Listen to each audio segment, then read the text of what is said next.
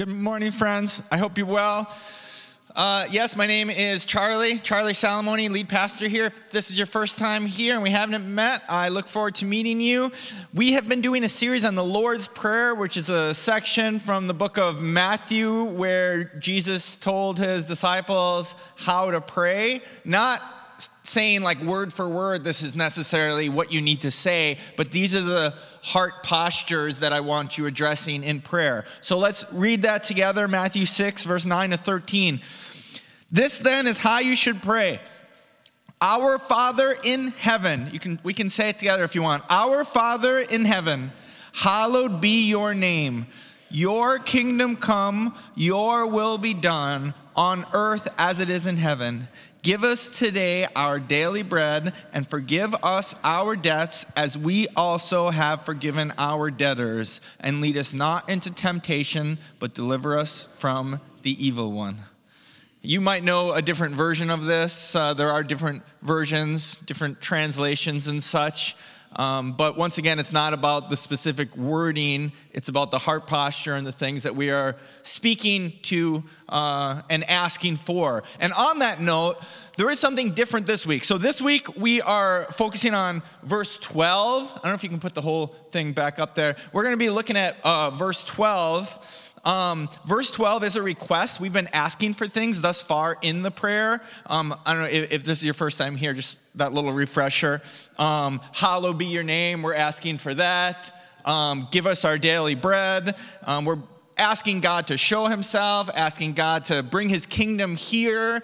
The perfection that exists in the heavenly city, let it be here. There's lots of things we've been asking for, and we're asking for something today too as we look at verse 12. And forgive us our debts as we also have forgiven our debtors. We're asking, forgive us. But with this specific part of the Lord's Prayer, there's something a little different, because in addition to us asking for something, there's a little bit of a expectation on our part, isn't there? That's the first time that comes up. So this is forgive us our debts as we have forgiven. That's new in the prayer. And interestingly, it seems like Jesus realizes that this part is going to land on in the ears of his hearers, because after he says how to pray, he knows what they're thinking about, and he zeroes in on this specific part. Look what happens next in verse 14. For if you forgive other people when they sin against you, your heavenly Father will also forgive you.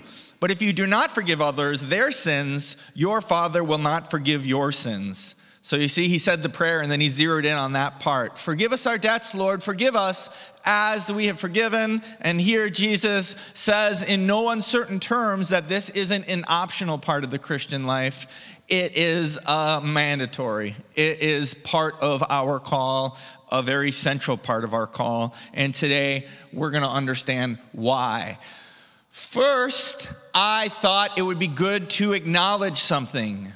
Forgiving others, forgiveness. Forgiveness is hard. We all want to be forgiven, and that's part of it. But part of that for us is go and live a life of forgiving others, and let's just acknowledge that's hard. And there are reasons it is hard.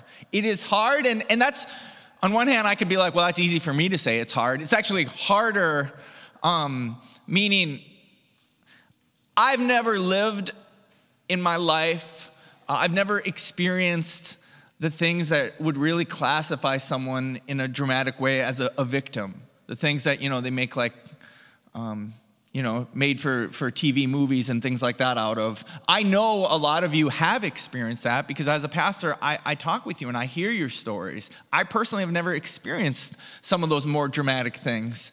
I know we are a church of immigrants. I myself am an immigrant, but I did not immigrate from a war-torn country, and I know many of you have. Many of you, when you think about forgiveness and the things that you've suffered, things that your family has suffered, you think that's hard. Yes, it's hard. I just want to take a moment to acknowledge forgiving others is hard. Even though I've never experienced those really dramatic things that they make movies out of, that kind of forgiveness, I have lived in a large family. I grew up in a large family. I have a large family now. Those sorts of forgiveness. In the previous passage, it says if you forgive your brother, like there's this acknowledgement that it's often in the family that forgiveness is the hardest. Here, Jesus kind of expands it to just other people in general, so it's not limited to family. But I can say in the family, that's where forgiveness is really often needed to just continue to be able to function. I don't know why, if I'm Italian or what, but I just have in my mind the picture of the cheese grater that you just grate cheese with. Like something about living with family, it just like grades against you, and some of those edges are kind of sharp. You know what I mean? And it's like if forgiveness isn't a way of life for you, family is going to be torturous. Okay? You're just not going to survive it. Your household's not going to survive it. There's not going to be a sense of happiness and peace. It'll be far from you if forgiveness isn't something you have learned. But once more, let's acknowledge forgiving others is hard. And you know why it's hard? You know why it's hard? There's a reason it's hard. Because God has made us in his image. And part of being in God's image is having a sense of justice. Do you know that? See, that's the thing. Forgiveness is hard because it competes with another aspect of what is good. Justice. There is something good in us that makes forgiveness hard. I don't know if you've ever thought about that.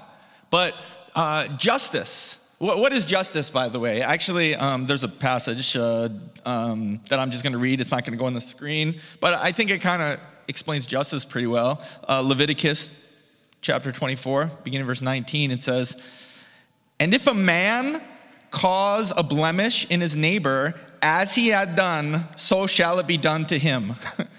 Breach for breach, eye for eye, tooth for tooth. As he has caused a blemish in a man, so it shall be done to him." That's pretty simple, pretty straightforward. Sounds like justice. If you take something from me, I take it from you. That's justice, an eye for an eye. And yes, this is in the Bible, but actually this concept is older than the Bible. It's older than the book of Leviticus here. An eye for an eye, there it is. Moses wrote it in Leviticus, but you actually find the very same phrase, an eye for an eye, in something known as the Code of Hammurabi, which is an even older ancient Babylonian text, which really just tells us that this concept, an eye for an eye, justice, this is not a religious thing. This transcends humanity.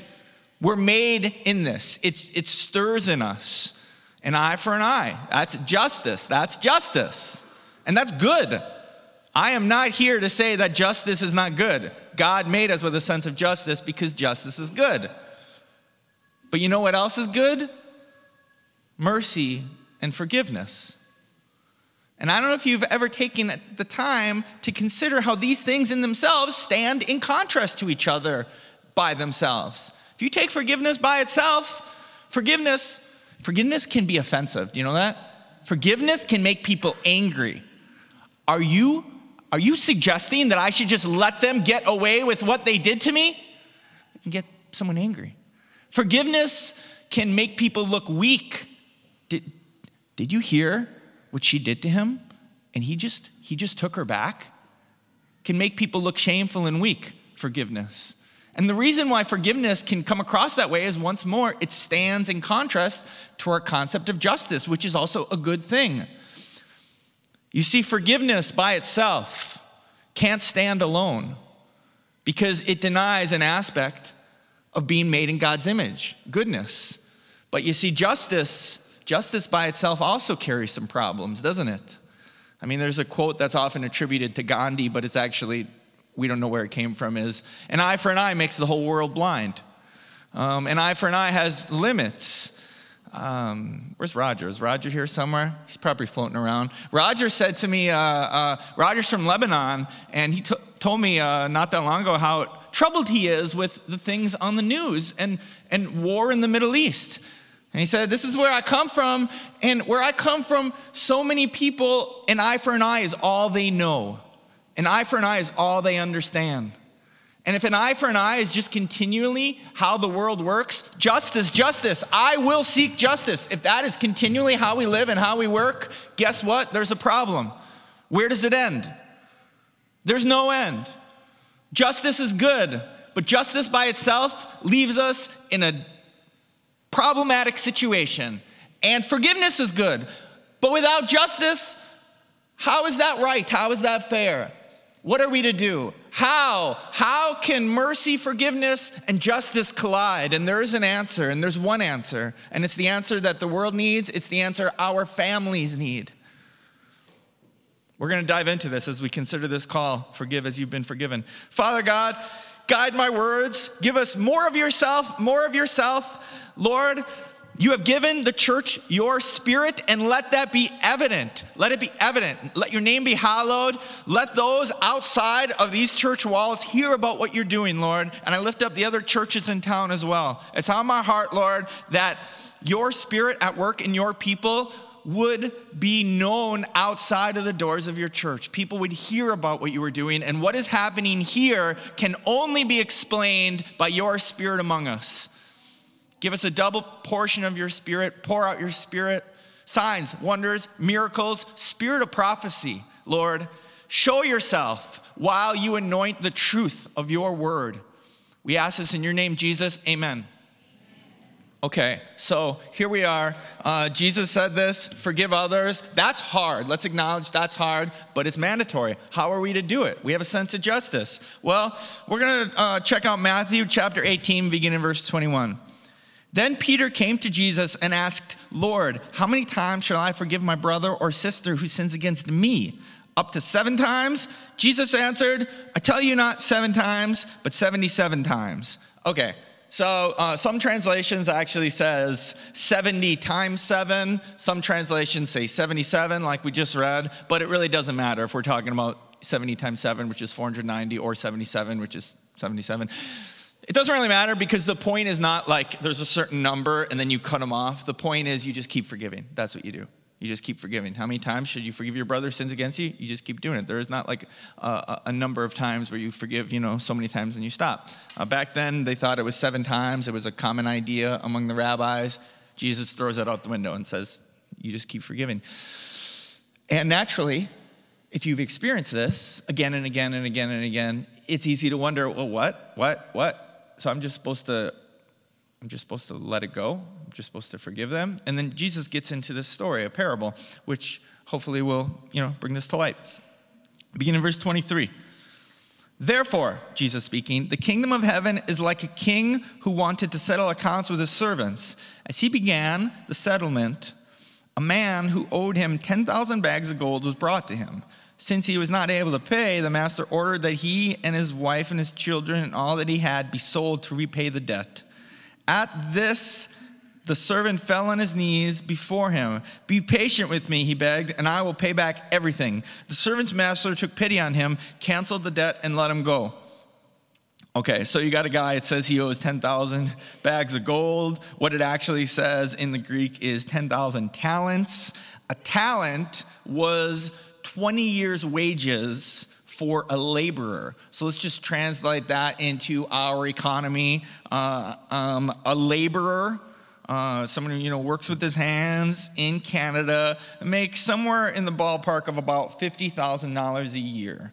So 50,000 times 20 is $1 million. So 1 talent is about $1 million. This person owes 10,000 talents. So 1 million times 10,000 is it's a big number. And that's the point. It's just like, this is a bigger number than you can wrap your head around.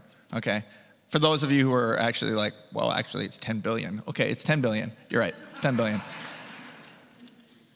But the point is, this person owes more than they can ever pay. And that's kind of like the guy comes, he's like, I'll pay it back. Just give me a little more time, I'll pay it back. We're past that, okay? You can't pay it back. Now, an important question to ask is, who is this person in the story who owes $10 billion? Who is this? And it's not tricky. God is the moneylender, and we are the ones in debt for this insurmountable sum. That's us. And it is important, if you're going to live the Christian life, to have a sense of, well, that's you. That's you and me. We're the ones who need this great forgiveness. And a lot of times, for some people, it's hard to see it that way. It's hard to feel like, well, I'm this great sinner that needs great forgiveness. I thought of Luke 7, you got this Pharisee named Simon, and he invites Jesus into his home, and he feels pretty good about himself. And the reason he feels pretty good about himself is this is how he lives his life. He looks to the right and he looks to the left, and he says, I'm not doing so bad. And if that's how you live your life, looking to the right and looking to the left, you're going to have the same conclusion. As in, if you just look at other people, you're going to be like, well, there's some people that are better than me, sure. But I'm doing a lot better than a lot of these people on the left, okay? If you spend your life looking to the right and looking to your left, and that's where you get your sense of morality from, forget it. None of this is going to make sense. But that's not how God has called us to live. God has called us to seek him. That is the mark of righteousness, is someone who seeks God in their heart. And if you are not just looking to the left and looking to the right, but looking up, seeking his face, that's where you're going to discover something. Simon was a man who was looking to the right and looking to the left, and he brought Jesus into his home. And there was this woman who was known to be a notorious sinner, an immoral woman. I don't even know who let her in, but somehow she got in to this dinner party, and she found herself at the feet of Jesus weeping. And Simon is there thinking, I can't believe he's just letting this woman just do that. It's one of those things, like, you're just going to forgive her and let her. That sense of justice stirred in Simon. And he's like, this isn't right. And Jesus, seeing the heart of Simon, said, Simon, I have something to tell you. And in a roundabout way, he says, it should be you, Simon. It should be you. She's doing this, and that's right. It's good that she's doing this, that she weeps at my feet, thanking me for the love that I have and the forgiveness I have. It is good that she is doing that. But Simon, it should be you. You should be there as well. And you know something? Seeking the face of God can make you uncomfortable. It can make people uncomfortable. Why does it make people uncomfortable to bring up religion in non-religious places? It makes people uncomfortable. The reason it makes people uncomfortable is, on some level, we know.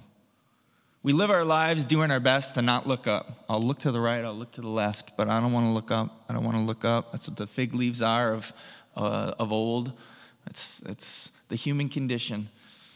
We have a sense of guilt. We know. But instead of looking up and finding forgiveness, we just push it away. Suppress it. All that to say is, it's you and me, and I hope you've discovered that. The person who owes the insurmountable amount. I hope you've discovered that's you and me, no exception. So the master, he forgives it all. It's because who he is. And by the way, forgiveness is hard. What happened to the $10 billion? Who pays for it? The master paid for it. I will absorb it. I will suffer the loss. I will accept the pain that you have caused. I will take it upon myself. It's part of why forgiveness is hard. I'm not going to demand you pay for it. I'll take it. I'll accept it. And he does. He lets him go. Verse 28. But when that servant, the one who was forgiven of the 10 billion, went out, he found one of his fellow servants who owed him 100 silver coins. He grabbed him and began to choke him. Pay back what you owe me, he demanded. His fellow servant fell to his knees and begged him, be patient with me and I will pay it back. But he refused. Instead, he went off and had the man thrown into prison until he could pay the debt. Okay, so this fellow owes, 100 silver coins. In the Greek, it's 100 denarii, which is like a denarii is a day's work. So it's like 100 days' work. So once more, calculated in today's economy, we're looking at about, for the average laborer, $13,000. That's kind of a lot. It's kind of a lot of money. I mean, in the sense of, like, if someone took $13,000 from me, would I be pained? Would I be upset? Yeah. I I've had things taken from me before. I've never had 13,000 taken, but if 13,000 was taken from me unjustly, I'd be pretty upset. And I bring this up to say sometimes things in this life pain us, and we have that thing stirred inside of us, a thirst for justice. I want justice for how I was treated. Justice, justice, and that's what this man feels. This man feels, I want justice. You owe me this 100 pieces of silver, this $13,000. You owe me that. I want it paid back. The person asks for forgiveness, and he says, no, you're going to pay it back. Because in his mind, that's justice. But is it justice? If you just read these verses, these little couple verses, 28 to 30 about the guy who lost 100 pieces of silver, if you just read that, you'd be like, yeah, it sounds like justice. He just wants what he's owed. But that's not the whole story, is it? Why is this not justice? Because that fellow has lost the standing to stand in judgment. He lost it earlier when he was forgiven the 10 billion. That's why it's not justice. That seat of judgment, you don't belong there. As a forgiven sinner, you don't have that right. That's not justice. And this very much needs to be in our mind. When we get $13,000 taken from us, when we get wronged in serious ways, and once more, to me, that sounds pretty serious.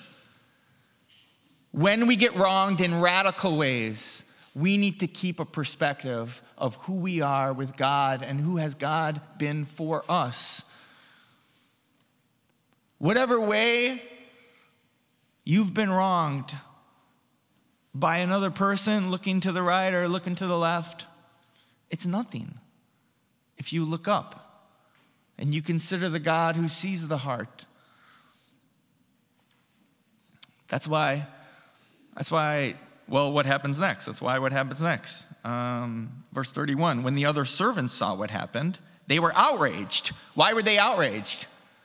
Because what that guy did wasn't just. They were outraged, and they went and told their master everything that had happened. Then the master called the servant in. You wicked servant, he said, I canceled all of that debt of yours because you begged me to. Shouldn't you have had mercy on your fellow servant just as I had on you? In anger, his master handed him over to the jailers to be tortured until he should pay back all he owed. This is how my heavenly Father will treat each of you unless you forgive your brother or sister from the heart. Holy smokes. That last verse is that's worth reading again. This is how my heavenly Father will treat each of you unless you forgive your brother or sister from the heart. From the heart. That's a hard verse. That's a hard truth. But this is what it comes down to. Do we want to be people who are on the side of mercy and forgiveness? Or do we want to be people who just live in the cold world of justice? Because if we're going to be on the side of forgiveness, it's a way of life. If we're going to open our heart and allow God in our life to work and to know him and to live in this truth of I'm a sinner who's been forgiven, if we're going to walk in that truth and live in that truth, then yes, of course, with that is going to come living a life of mercy towards others. But the reason God comes down so hard on those who live unmercifully, God comes down so hard on those who live lives of unforgiveness, is because it is evidence that you are suppressing him. You are denying him. You're not actually letting him and his grace in your life to do its work. You're living in darkness and you're walking in darkness.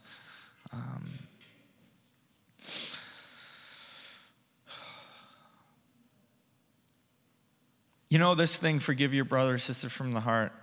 This would probably be a good time for me to just take a small little pause and acknowledge something. Every time you talk about forgiveness, and especially the thing about how many times should you forgive again and again and again and again and again, someone will, for good reason, bring up the question of someone who is in a situation of abuse. Does that mean you just go back and continue to be abused? No, it doesn't mean that. Forgiving someone doesn't necessarily mean trusting them. It doesn't necessarily mean entrusting yourself to them. I lent you my car, you stole my car, I forgive you. But no, you can't borrow my car. I still don't trust you. And trust is a different circumstance. Sometimes when there is a situation and it's abuse, sometimes a time of separation can be really needed. So I just say that it doesn't necessarily mean stay and allow yourself to be abused, but this is talking about a heart condition. If in your heart is this thirst for justice, that's where you got to go to God and be reminded that we're the ones who have been forgiven greatly. So this is speaking about heart motivation more than it is about like how the specifics and how that plays out. I want to show you a verse from the New Testament to help bring together this concept of forgiveness, mercy, and justice, because there is one way that these come together, and there's only one way. Romans chapter 3, this is just 2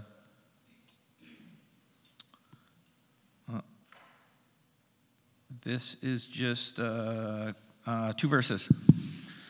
God presented Christ as a sacrifice of atonement through the shedding of his blood to be received by faith. He did this to demonstrate his righteousness, because in his forbearance he had left the sins committed beforehand unpunished.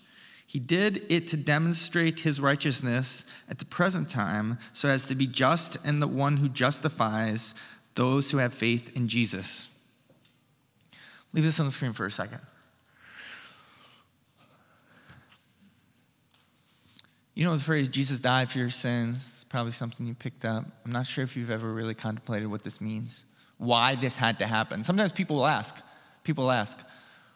why did Jesus die? Why did Jesus need to die? Why couldn't God have just forgiven people? Because that in itself is not justice. Justice demands someone pay for it. Someone needs to pay for it. Otherwise, it would be unjust. It would be unjust to just let criminals go free. Someone needs to pay for what's been done. In the story, the person who pays for it was the master. I'll take it upon myself. I will pay for it. And here, what it says here, God presented Christ as a sacrifice of atonement through the shedding of his blood. Atonement, a payment, through the shedding of his blood to be received by faith. I mean, how we receive this payment is by believing it. To be received by faith, and hear this, he did this to demonstrate his righteousness, because in his forbearance he had left the sins committed beforehand unpunished. He did this to demonstrate his righteousness at the present time, hear this, so as to be just, and the one who justifies those who have faith in Jesus. God is fair, God is just. Someone is going to pay for it. And beloved, your sins will be paid for. Someone is going to pay for what's been done. Justice demands it. But the love of God, although he is just, he does not want you to perish. He does not want you to suffer in jail until every last dime is paid. He doesn't want that. And so he absorbed it. This is the love of God. He absorbed it. What shall we do? What shall we do? I have a bunch of people I love and they're all guilty. How shall justice be satisfied? I myself will take it. That is what God did in sending his son. And in Jesus, in the cross, and only in the cross, can forgiveness, mercy, and justice collide. He paid for our sins. He who was without sin became sin, so that in him we might become the righteousness of God. In him our sins are washed away. And hear this is the hope of the world. This is the hope of the world. Put the next verse on the screen. Ephesians, Ephesians chapter 2, begin verse 14, hear this. For he himself is our peace, who has made the two groups one and has destroyed the barrier, the dividing wall of hostility, by setting it aside in his flesh, the law with its commands and regulations. His purpose was to create in himself one new humanity out of the two, thus making peace, and in one body to reconcile both of them to God through the cross, by which he put to death their hostility. How amazing is this truth in light of the world that we are now living in? Do you know what this is talking about? Who are the two groups? Who are the two groups at war? Jews and Gentiles. And it persists, an eye for an eye, an eye for an eye. 2,000 years later, it's still on the front page of the news, this hostility. What have we learned? It's because you have two sides that are thirsting for justice. And justice is good. But justice won't solve this problem. Jesus, his blood shed for the world. And in him, because of what he did for us, I can forgive what you did to me. He absorbed it all. He is the hope of the world. In him is the peace that we've been longing for. And there will be a day when on the streets of Jerusalem, the New Jerusalem, Jew and Gentile, Jew and Palestinian, and German, and Nigerian, American, Canadian, all the tribes of the world, we will gather as one people. The wall of hostility broken down. He did it, and this is the only way. This is the hope for the world. The blood of Jesus shed so that we can have not only forgiveness, but unity, oneness. Father God, help us be a people. Lord, help us be a people who walk in justice and walk in mercy. Help us be a people transformed by your love, by your cross. Help us be a people, Lord, who acknowledge ourselves as sinners before you, and then we go live lives of mercy as people who've been forgiven, and let your light shine. We ask this, Jesus, in your name, amen. Amen. Well, now we're coming to our time of Q&A. So if you have a question you would like to ask Pastor Charlie about what you just heard, you can either raise your hand and we have a microphone that'll roam around the room and it'll come to you, or if you want to text the number on the screen if you're watching from home, or if you don't want to ask it in person, I will get it on my cell phone. So Charlie, here's one question that came in already. How do you know you have really forgiven someone? I feel like I have forgiven, and I can pray for that person and do not wish any nasty things to happen to that person, but I find it hard to love or even like that person. Have I really forgiven them? That's a really good question. I would say that forgiveness is evident when you desire good for them. You don't want them to suffer. You don't want them to pay for what they've done. You want them to be happy. You want them to be blessed. You want good things for them. I'd probably say that's the clearest mark of forgiveness, just by thinking off the top of my head. All right, any questions in the room? Just feel free to raise your hand. Here's another question. The human heart is deceitful and good at deceiving us sometimes. How do we know if we are walking in unforgiveness?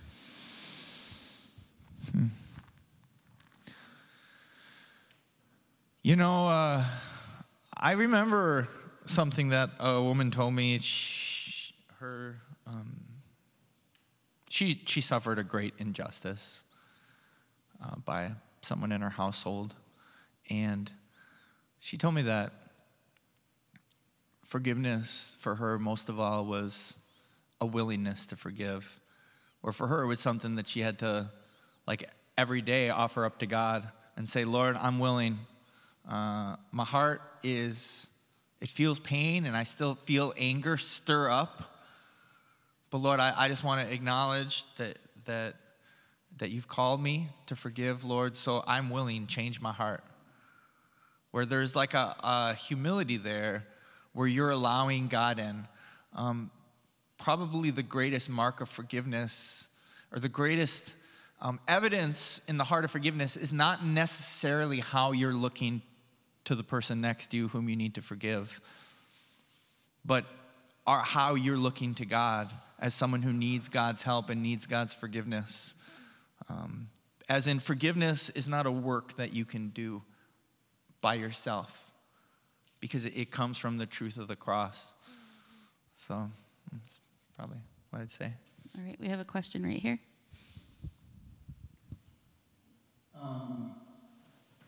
Our daily bread, that is in the Bible that we pray about, is it mean food,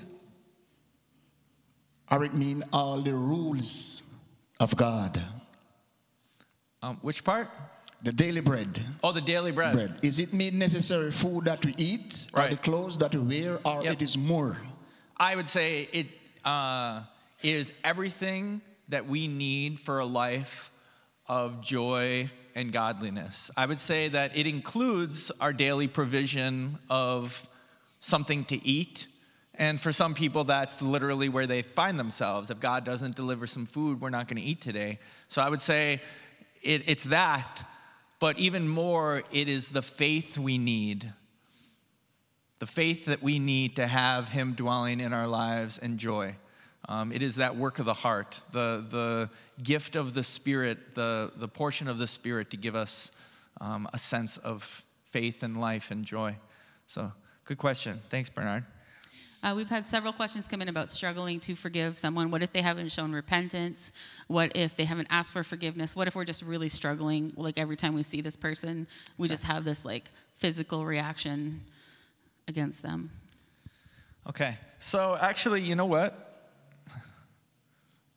There was another verse that I was going to put on the screen, but go ahead and put it up there. Genesis chapter 50, verse 19 to 21. So Joseph's brothers, they did him wrong. They sold him into slavery. And preceding this passage, they actually asked him for forgiveness.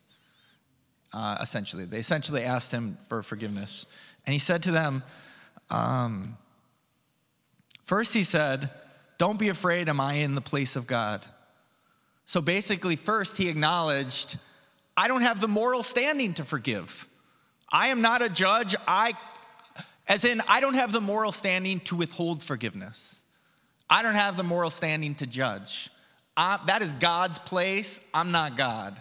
So this is just more of the humility that comes from actually seeking God's face. But then he says something else that's very important that I think helps us forgive.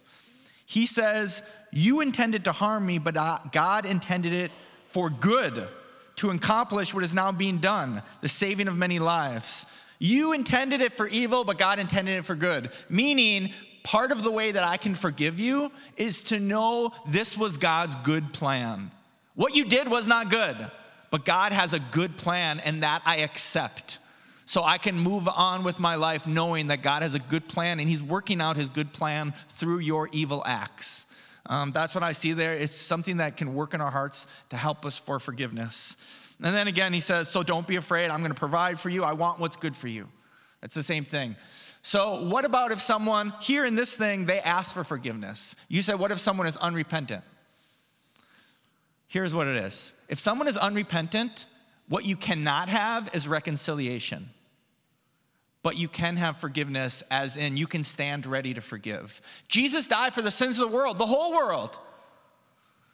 I was laying in my bed last night and I was just realizing that tomorrow, as in today, I'm going to be speaking to a room full of people loved by God.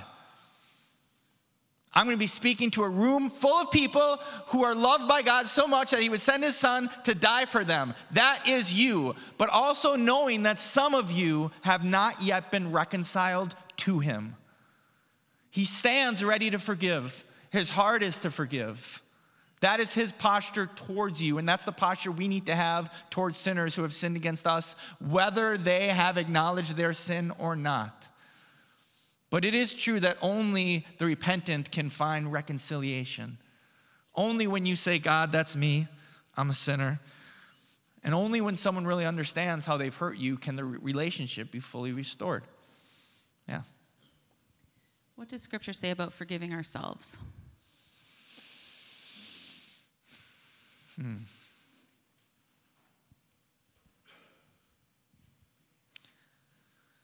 I can't think of a verse that speaks to it immediately, the exact context, but the whole thing with Jesus is he died to be a guilt offering.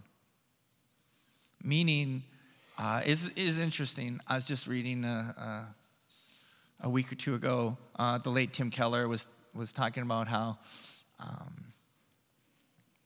Karl Marx and Friedrich Nietzsche, people who have really influenced whole cultures, influenced cultures of secularism and cultures where we're just going to remove religion. They thought that religion creates in people a sense of guilt that is harmful for us.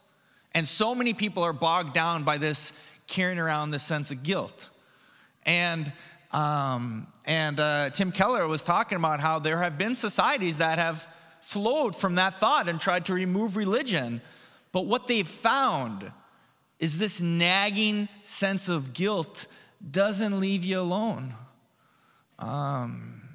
There's someone close to me who I know very well who has used drugs for much of his life, and he recently stopped. And he told me how it's harder to sleep because he lays in bed, and he told me that he's been thinking about things he hasn't thought of for decades, ways that he hurt his wife. And it's like we do things to hide. We do things to hide and not think about it, not think about it, not think about it. But that sense of guilt that we've done something wrong, it needs to go somewhere. Jesus died to be a guilt offering. So what about forgiving yourself, forgiving yourself, forgiving yourself? That's Jesus. He's the guilt offering. Sometimes in pride, we say, no, that doesn't feel right. Like I can't just let myself off the hook. That's pride. I know it sounds kind of noble, but it isn't.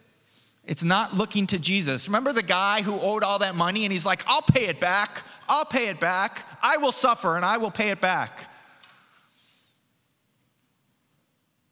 He loves you. He wants to take it away. It's a guilt offering. It's a place to give the guilt. If you're struggling with forgiving yourself, this might seem weird advice. I would say confess that to God because that's not good. Withholding forgiveness from yourself is no better than me withholding it from Cheryl. Although you're cool, you didn't do anything wrong. But I'm just using an example. Like, for honest, you should not withhold forgiveness from someone who God wants to forgive, and that includes yourself. So I would say confess that to God and quit beating up that servant. You know what I mean? All right. We have one here, and then we'll do one more so the band can come up and get ready if they want.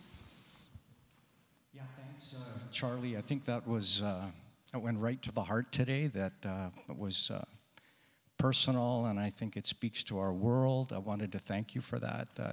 You're welcome. Thanks, Pastor. Yeah, really extremely good, very meaningful, very powerful message. I had one question about forgiveness, and I loved everything, the way you put that together. We're called to forgive others, and you were talking about that, and we've been forgiven, right, by God when we come to Christ, right? And the only thing is that when things happen in this world, and when we forgive someone, we always have this tendency, I think, in the real world, because we're not God, this wasn't really 50-50, your part was more 80, my part was kind of 20, or my part was 10, maybe your part was 90, and we're always kind of thinking like that, and it affects. So my thought, and I just wanted to mention this, I felt that sometimes the most powerful God's grace in us for forgiveness is that even more powerful than forgiving people for their 90% is going to that person and asking for their acceptance of your forgiveness for your 10%. Wow. And that when I have seen this happen at times, and God's kingdom comes flowing in like a tidal wave, when we ask for forgiveness, even when in our minds, that part is the little part. So I just wanted to mention that. That's a good word. That's a good word right there. Yeah.